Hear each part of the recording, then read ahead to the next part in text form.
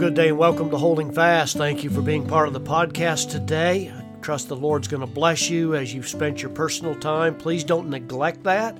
Make sure that your walk with the Lord is regular, it's frequent, and it's warm. It's good to welcome you today. How is your anchor holding as it gripped firmly to the unshakable Word of God? Today's passage of Scripture I want to meditate on and direct your thoughts to is in 2 Corinthians chapter 5 and verse 14. God's inerrant word reads, "For the love of Christ constraineth us, because we thus judge that if one died for all, then were all dead, and that he died for all, that they which live should not henceforth live unto themselves, but unto him which died for them and rose again."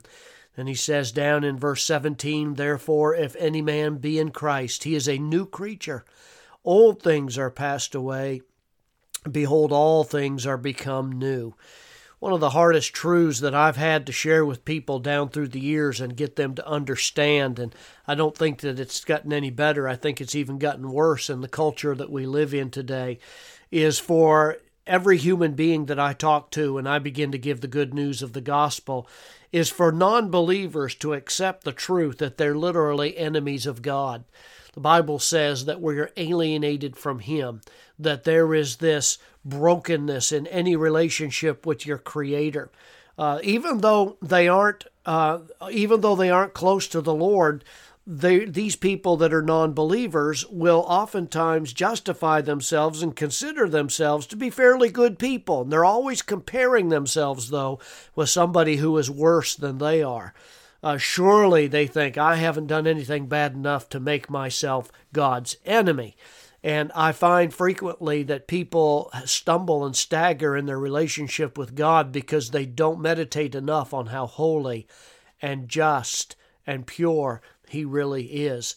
But the truth is, Psalm 51:5 and in Romans chapter 5 and verse 12, the Bible says that everyone begins life alienated from God because humanity, every man, woman, and child is born with a broken sinfulness, and that can't be remedied by religion. It can't be remedied by any other means. I don't know what you're living for today. What is it that you're counting on for your eternal destiny and to secure salvation for yourself?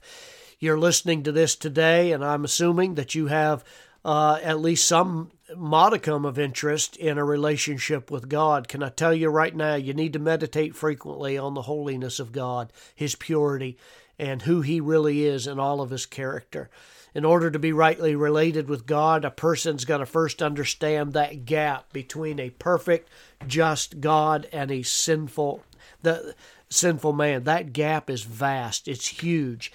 Human beings like comparing themselves with others to illustrate really how good they are. I've always noticed that to be true. And those that spend a lot of time doing that are ones that I don't think the light bulb ever really goes on about their need for a perfect Savior.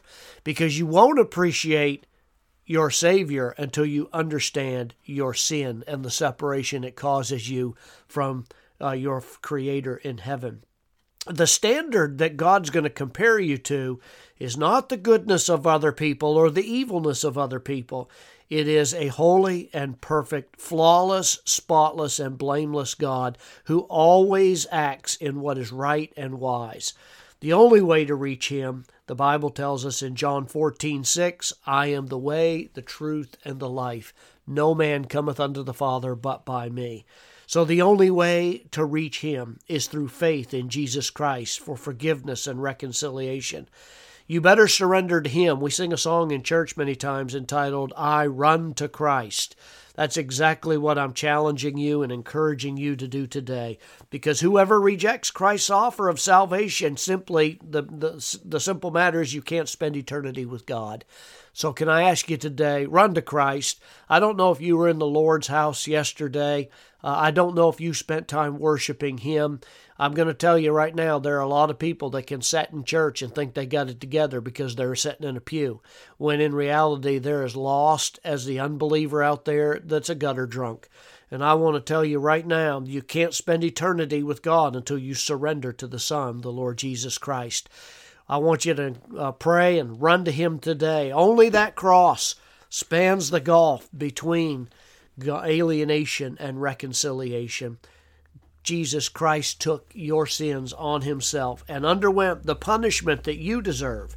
Now, any person who trusts in the Savior's substitutionary atonement can enter into a new life of communion and reconciliation with God. I want to encourage you today. I don't know who you are. I don't know where you are, but you're listening to this, and as God's servant, I want to make sure and let you know that only a life that is lived in submission and subjection to Jesus Christ, entirely leaning on His perfection, on His goodness, and on His salvation will bring you to a right relationship with God. I want you to meditate on these things.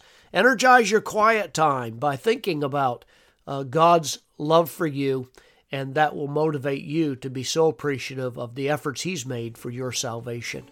Walk with God today, will you? Those of you that know Christ as Savior, take the opportunity to express your heartfelt gratitude and thanks to God for what He's done for you. A thankful heart has a cathartic effect, and it will breed joy in your soul. So I encourage you to do so. Keep your eyes on Christ, walk with Him, and follow Him in all of His steps. God bless.